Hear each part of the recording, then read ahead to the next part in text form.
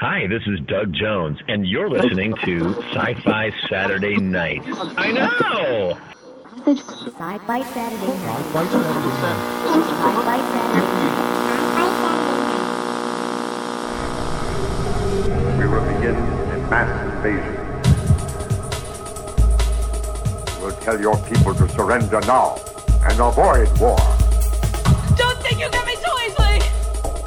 It is now time for us to put Earth under our rule. It's your sacred duty to tell us the truth. Confess that you've been guilty of witchcraft. You expect me to believe that you can overrun the entire world? We cannot be defeated. We have never been defeated.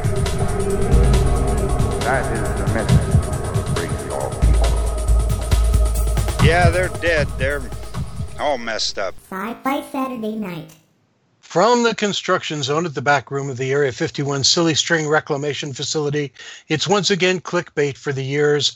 Welcome to TalkCast 394, this edition of Sci-Fi Saturday Night. Tonight with Extra Toast, I'm your host, the guy with the stuffed pita. I'm the Dome. Joining the TalkCast tonight, it's just me and our taciturn technical trouble wrangler, Kriana, tonight. So you said Hi, Kriana. stuffed pita, and I didn't know where you were going with that. I'm just leaving it right there. You said stuffed, and then what came out next was not what I was expecting somehow. Well, you're welcome. You're very welcome for that. Way to make it awkward. Hey, that's my job. That's what I do. Zombrarian cannot be with us tonight. She had a ukulele accident at work earlier today, and Java is currently caught in a 3-card Monty tournament and cannot join us as well. We will be joined within a very few moments with Jeff Deck, ghostwriter or ghost author or whichever. Jeff, welcome to the show, man. How are you? Good. Thanks so much for having me on. I forget who it was. Was it who was it that said I should have you on the show? It was Mr. Dale T. Phillips. Dale, of course. Yeah, Dale, like once a month sends me a list of, I saw this guy, you should talk to him. So, and he's usually he sounds right on the just like that. He really does, too. Well, we've had him on the show a number of times. You know he sounds just like that. And he's usually pretty much spot on. So we sent for the review copy of your new book, The Shadow Over Portsmouth, City of Ports, Book 1. And let me just sum it up by saying, wow, nice job, man. That's a really fun read. Thanks so much. I'm having a lot of fun. I'm, a little spurt of honesty here. I'm at page 154, 155, somewhere in there. And I have been having so much fun with it. Talk a little bit about the genre you purport for this to be in, because there's a little bit of everything in here. Yeah, I like that you use the word purport there, because I feel like the labels sometimes are just like a marketing thing, and they're labels. That's all they are anymore. But mainly, I've been talking about City of Ports as an urban fantasy and mystery story. So it's got some real world aspects, and it's got some supernatural stuff that kind of creeps in as the story goes along. And it I want to say it takes its time with the supernatural aspects, but when you get to where it becomes a really overt concept, you realize that it's been kind of poking you in the back of the neck since the very beginning of the book. Yeah, I guess I end up doing like the slow burn, like a lot with my stories. And I don't know whether it's just that I just like to have the setting really ground people first and then shake them up or what. But it's it's always something that seems to come from the background forward. So talk to me a little bit about the setting of the book, and I'm guessing the setting for this series of books, which is Portsmouth, New Hampshire. What an interesting choice. Why? So Portsmouth, New Hampshire, it's a city that I've lived either in or near for the past several years now. Right now I live in South Berwick, which is about, less than half an hour away. And, just over the line up in Maine, yeah. Right on the border there. But what always kind of struck me about Portsmouth was its atmosphere. It's the kind of city that you could walk around, particularly at nighttime, and imagine that around the next corner there might actually be this like mysterious gateway that would take you to another place. Maybe it's just being by the water and having all the very old architecture, or at least old for the U.S. But that's very true. We're still just babies compared to Europe, but it just always seemed like a city that was a crossroads of something, and me being who I am, that something ended up being different worlds and universes. And you've taken and thrown a real bunch of divergent characters into the mix, literally within the first 2 pages. And the main character, and I don't think I'm giving anything away by saying this, the main character is Divya Allard, which in itself is just a cacophonous name, because from a background standpoint, it doesn't make any sense. Divya and Allard don't go together, and you play off that very nicely until it's finally explained. But talk a little bit about Divya, the character.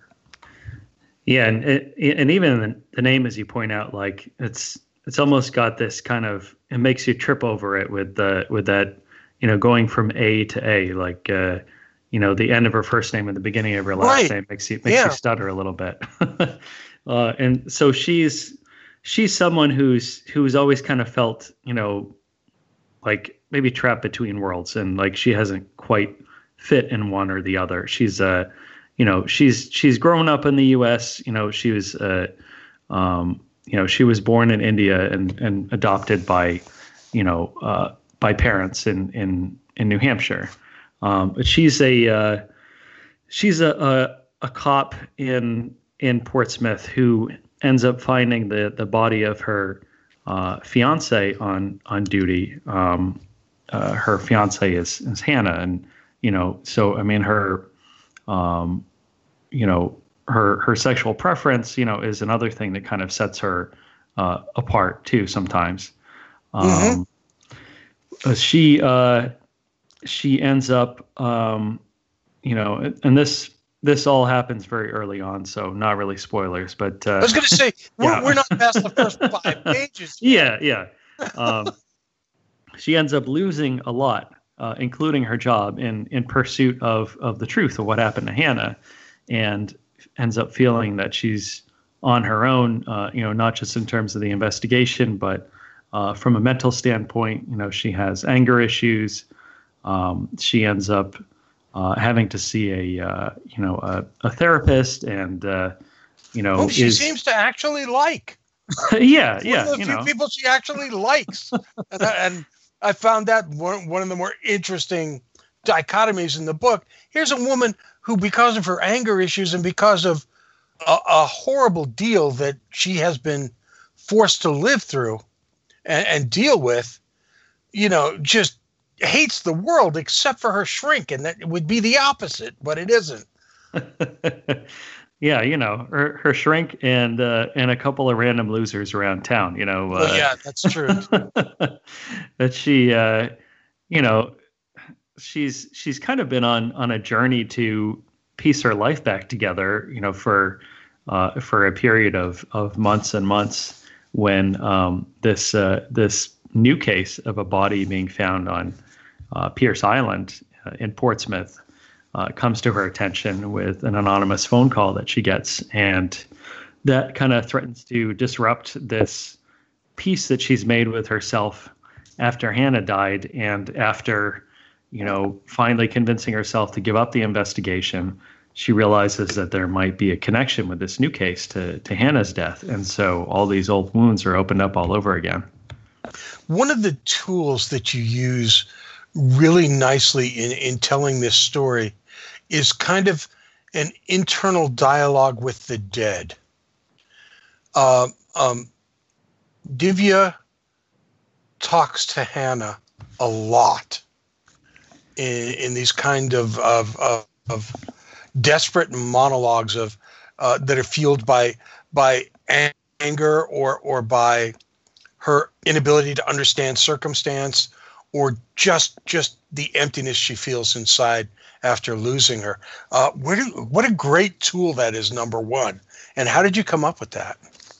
Yeah, it was something I felt kind of nervous about initially as a tool, because I couldn't really remember reading any stories that had used the second person in the story, like in it's a a first person very narrative. different way. Yeah, I'll agree with you there.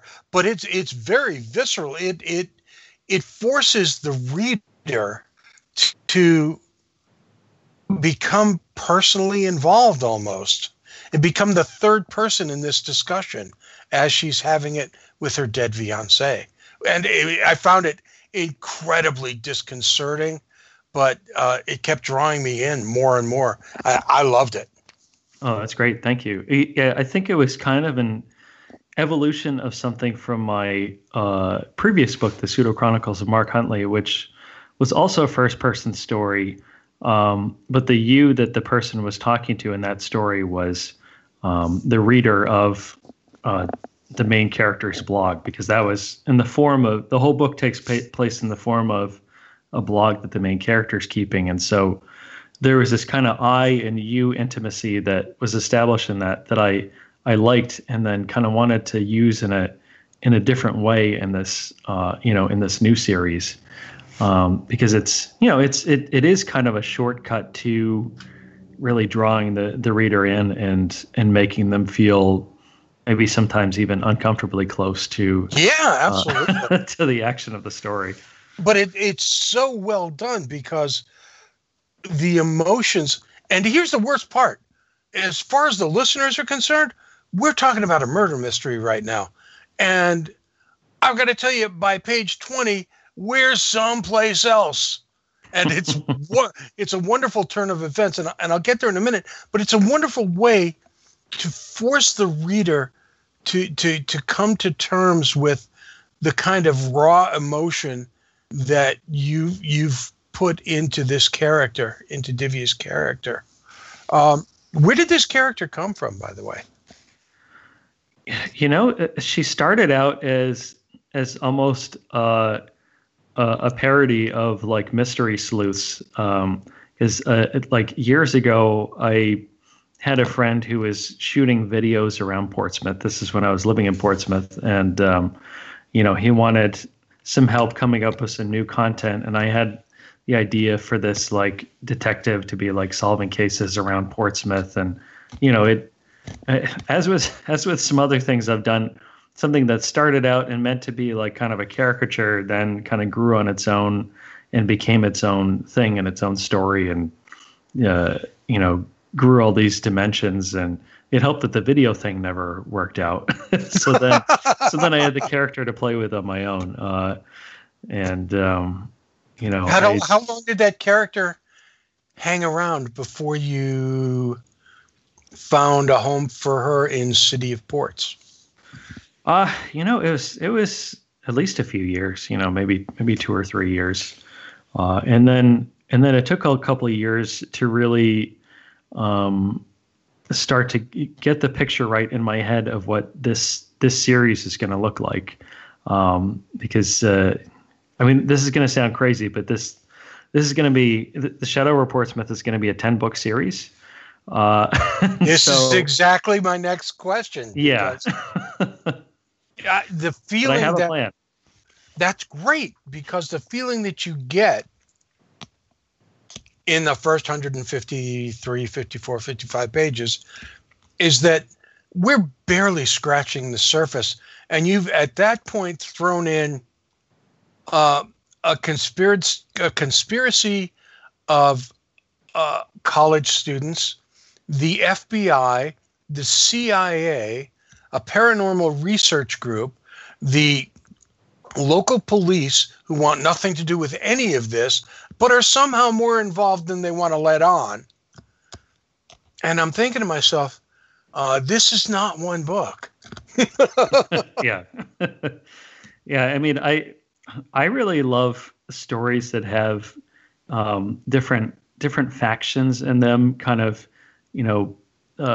sometimes aligning with each other, sometimes opposing each other, depending on what kind of goals they're pursuing. And, and none of them are necessarily right or wrong all the time. But I pictured having a few different factions that Allard is kind of caught among in this series, and various people in the different factions might be trying to kind of use her from time to time, and she's got to decide for herself what's right and what's wrong in each situation.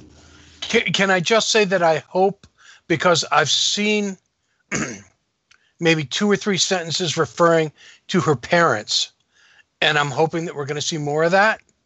I don't know if we are or not, because I haven't gotten that far in the book yet. But my question is, because that was not a question, there was nothing questionable there at all. You've been writing for a while, and what was your process in putting this together?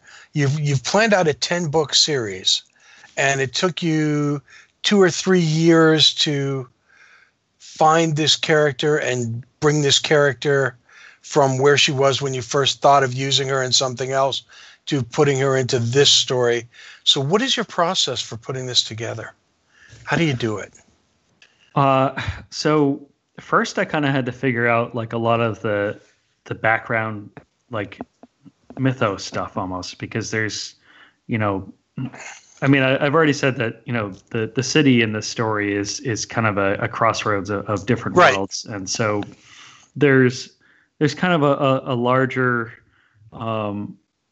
mythology and a larger struggle that's going on behind the scenes. And so I needed to figure that stuff out first and come up with some cool names first, because not bad too, by the way. Yeah. If things have cool names, then like it makes it easier for me to believe in them as their author. So I had to name some things that are still behind the scenes in the story, but then I wanted to, when I had the idea of having this being a series like in Portsmouth, that I wanted it to take some inspiration from maybe some real life things that have happened in Portsmouth, but to have each one just kind of be like a funhouse mirror version of it.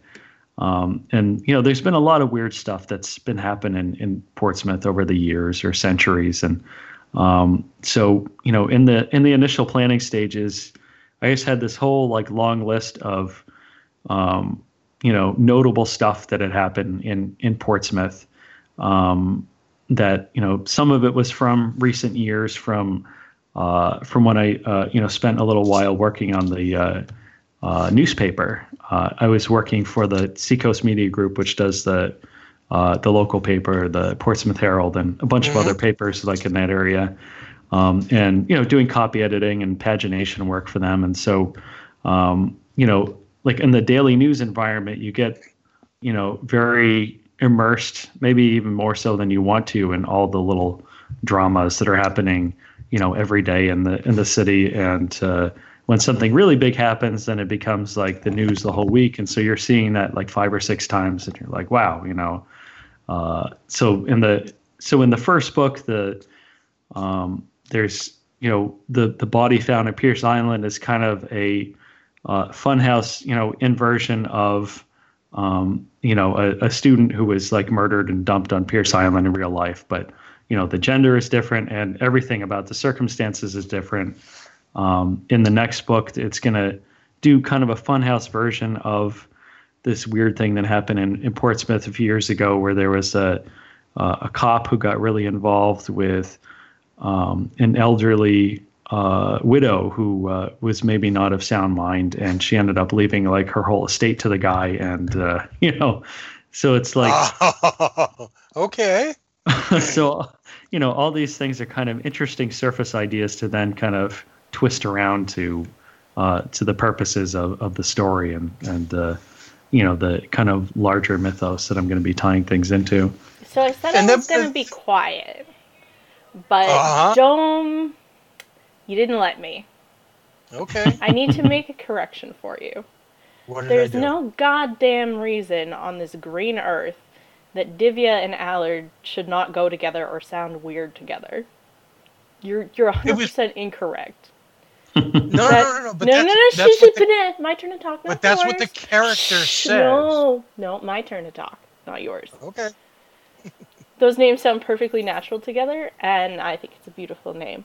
Jeff, if you don't mind me asking, your character is a woman of color, an adopted woman of color, and a homosexual, and a cop, which none of these things you are. How was writing this? Was it more difficult?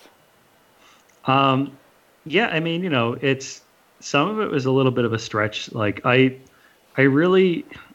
guess an important thing for me, like personally, is to have more diverse characters in books, like more so than we've seen to this point in time. Like particularly for main characters, for heroes, for kick-ass protagonists who are. I really wish the wife was here right now because she would like to hear that. No, I mean, I gotta say personally, I know that. So she has a friend who is an educator in that sort of space, and she's herself a teen librarian, and her friend asked her for a list of young adult fiction with a trans protagonist that wasn't focused around the characters' like sexual identification, and the list was pretty short to non-existent. I mean, she's yelling 5 books at me from the other room, and some of them were kind of questionable if I remember correctly, because they did. Yeah, because they did sort of revolve around it, because it's just not done, and so. Like, that sort of an issue as far as representation in fiction is sort of something that she deals with on a day-to-day basis, as far as, kids looking for good role models of people like them. Yeah, I know somebody, another author who is recently discouraged by their agent to, have the main character in their story be like of a different race than the author was, and like because they were just so afraid of like blowback. Like I guess there's a lot of that going on in like the YA fiction world right now, but it was something where the author had even like hired somebody for a sensitivity read, had done they'd done their homework to portray this character accurately, but then the agent was like, well, was insisting on like, whitewashing this character to actually like make the book deal happen. And I don't know, I just think it's unfortunate, and I mean, with me, in indie publishing, of course, like I can just be on my high horse. I can do whatever the hell I want, and there's, I don't have to, to answer to like a publishing house or an agent, but I would like to see a little more courage demonstrated by authors to step outside their comfort zone, the identity that they have, and just educate themselves, of course, to avoid stereotypes, but just to connect with. Yeah, of course. Yeah. I mean, actively encouraging them to change the race of their main character is fucking awful. But yeah. I mean, we don't censor our language on this show. Yeah, I probably should have warned you about that. Sorry about that. I was trying to think of a better way to phrase it, and then I was like, no, that's pretty fucking awful, actually, because there are people like you want that as a consumer. You want, to be represented and to be able to find books about people who look like you or have the same problems that you have or the same perspective. Who you can identify with. Absolutely. And I mean, I think it's almost, I don't want to say better for people of different, not the same, like, okay, I guess it would be really hard to be adopted and Indian and gay and in New Hampshire. There aren't, like, New Hampshire is very white. I grew up there. Unless it's changed, which would be great, honestly. Yeah, but, not really. Yeah, what are you going to do? But I think it actually might give more people, like, if they try to put themselves in the perspective of what does this person have to deal with because of these characteristics that maybe I don't think about. It might make the world a better place. Yeah, I feel like if you can, if you as the author can find some kind of like trait, in the character to connect with, then it'll feel, as long as you're getting, as long as you're not engaging in stereotyping or, as long as you're making this person a fully fleshed out character, like, if there's some kind of personality trait that you feel like you can kind of share and relate to with the character, then it'll come across as authentic. For me, like, I've had some anger issues in the past, and so like that was kind of my connection with Allard, and I could kind of, it's very different life circumstances, but I know what it's like to like break your cell phone or throw a printer across the room. I mean, yeah. There's a one point in the book where she catalogs all the things that she's broken. Yes. and most of those things are taken from real life experience. Oh my gosh, man! I mean, and I wish I could say I can't believe that a publisher would ask an author to change their character, but I honestly 100% believe, and I wish that were not the case. It's a very conservative industry, I mean, they're... Yeah. Anyway, thank you. Great answer. Yeah, thank you. I appreciate you asking. Sorry, Dom. Back to your questions. Go ahead. You're fine, hon. You're fine. It's rare enough that we hear from you, and I love having you on. I had a question. I asked it. Yeah, it was great. Thank you. You're welcome. So we're in book 1 of what you're hoping will be a 10-book arc of story, or at least that's your plan right now. And book 1 has been out for a couple of weeks now. How far along is book 2? Book 2 is actually in the editing phase. The very first draft of it I did for last year's NaNoWriMo, National Novel Writing Month, which I do every year, and it's started out as pretty much crap, as as every NaNoWriMo project starts out, but that's the point is to get the words out there and then fix them, and so I'm hoping to be able to release the next book by the holidays, so Christmas time. Let's talk a little bit about your writing process itself. Were Yeah. It involves a lot of caffeine. That was me hitting the cough button. I apologize. Oh, sure. You were probably gonna lead with something there. Don't edit. That will all be kept in, which is the fun part. A lot of times, I was at a convention this past weekend. I was at GraniteCon in Manchester, New Hampshire, and a new writer came up to the table we were at, and she's just getting started in science fiction. She's done a bunch of young adult mystery novels, and she said, I listen to your podcast a lot. And I said, no, you don't. And she went, no, seriously, I do. But I listen when you have writers on, because the really interesting thing for me is not so much what they write as how they write. And I tend to ask this question of almost every writer who's on the show at one point or another, except for Harlan Ellison, who I would never dare ask that of. And it is, what is it like? Do you write every day? Do you have a specific time of day? Do you have a routine that you go through? What does it take for you to get writing done during a day? I do try to write every day. I'm part of a shared word count tracker with some other writers through like a group called the New England Speculative Writers. So I feel like it really helps to have mutual accountability, and just at least be able to see other people's words or lack thereof, and then be either envious or inspired or gloating when you see them. But whatever it takes. Yeah, well, it can be a lonely process, and so having some kind of reminder that there are other people grinding away at it, I think at the very least helps me keep grinding away at it too. And so keeping a record and seeing how many words I'm writing each day helps me to at least try to keep the ship on course.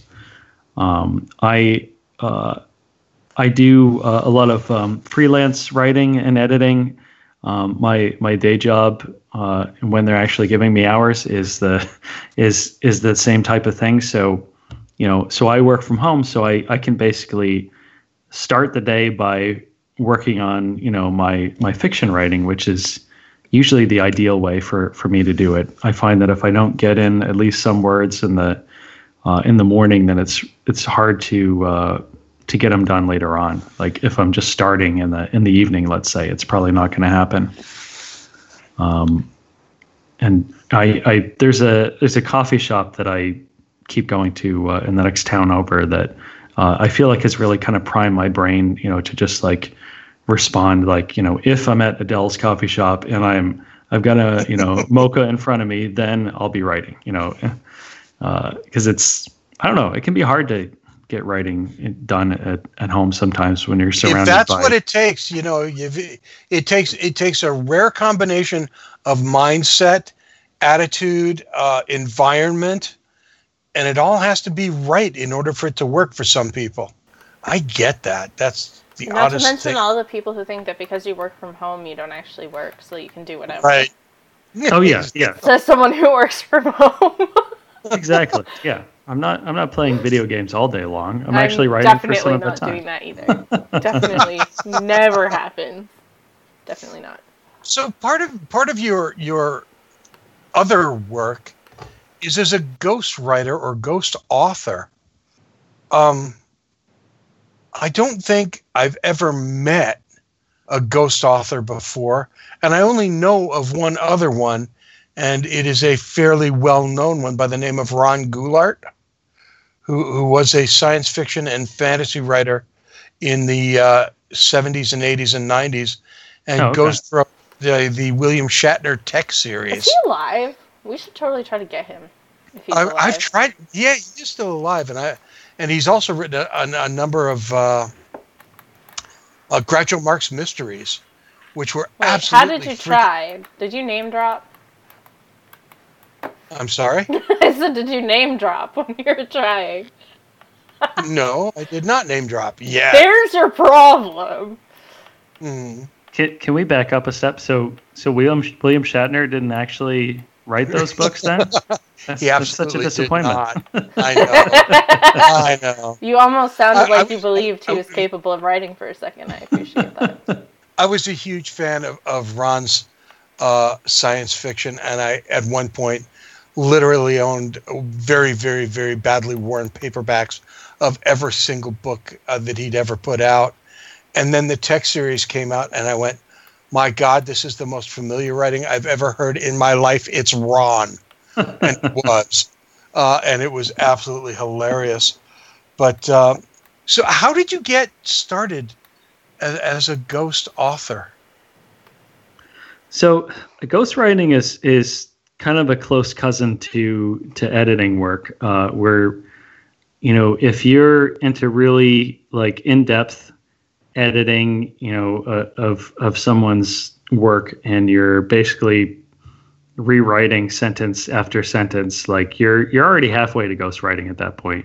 So it's really kind of the next step from, you know, from book editing. And so I took a course about a year and a half ago to kind of learn more about it, and then, you know, hung out my shingle, and you know, I've had a, you know, mix of different, you know, clients, and some of them are editing. So, you know, it's I guess I can't really talk much about specific clients, but oh yeah, of course, you know, but it's otherwise you would be an actual co-author as opposed to a ghost author.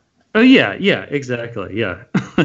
But I mean, you can really follow like a similar process to the process that you follow when helping someone really do like an overhaul edit of a book that, you know, comes to you as kind of a mess, you know, because you're starting out with kind of the 30,000 foot vision of the book, and finding out what the author wants that to be, and, you know, the only real difference is that if you're editing the book, you know, then there's a mess of a manuscript that already exists.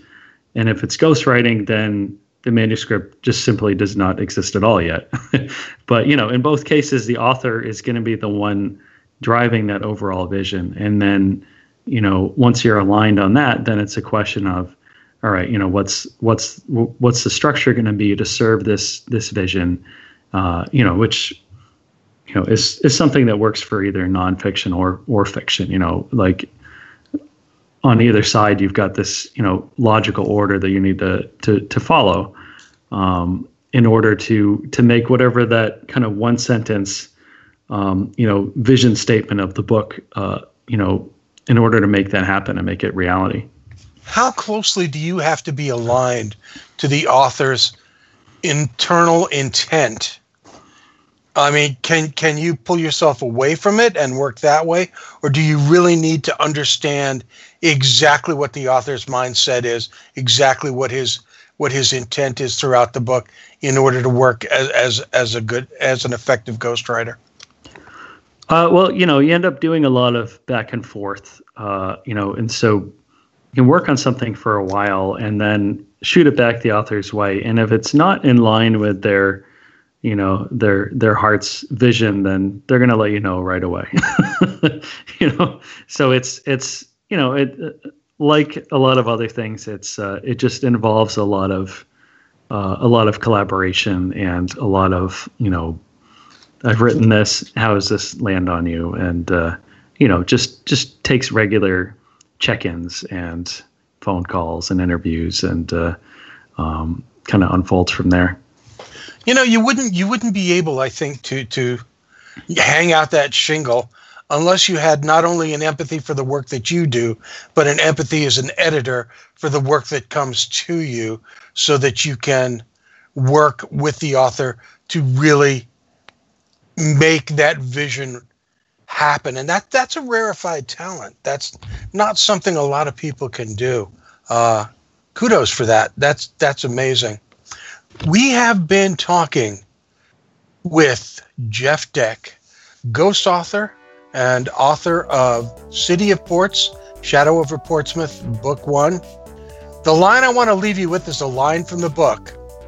If this kid's a murderer, then I'm the Yokin's blue whale. And if you live in Portsmouth or have been there, that's the funniest line ever.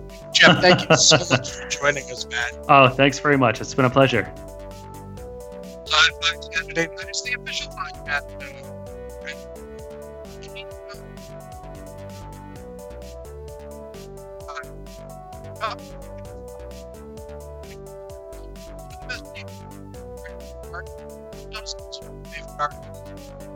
Sci-Fi Saturday first album. one on Amazon and Barnes & Noble. Our family audio is now available on Audible. I'm not sure where else you can possibly find it. The intro instruction was provided by Rob Watts. More of his basic stuff. Surfing on stops. Our music listening now by Lawrence Made Me Cry. Their stuff found on lawrencemademecry.com. Hey, thanks to everybody who's here tonight, which is Brianna. Thank you so much. This is Joe Satan, Terry and Jimmy. Shared famous lessons, shared families, thus the hour of the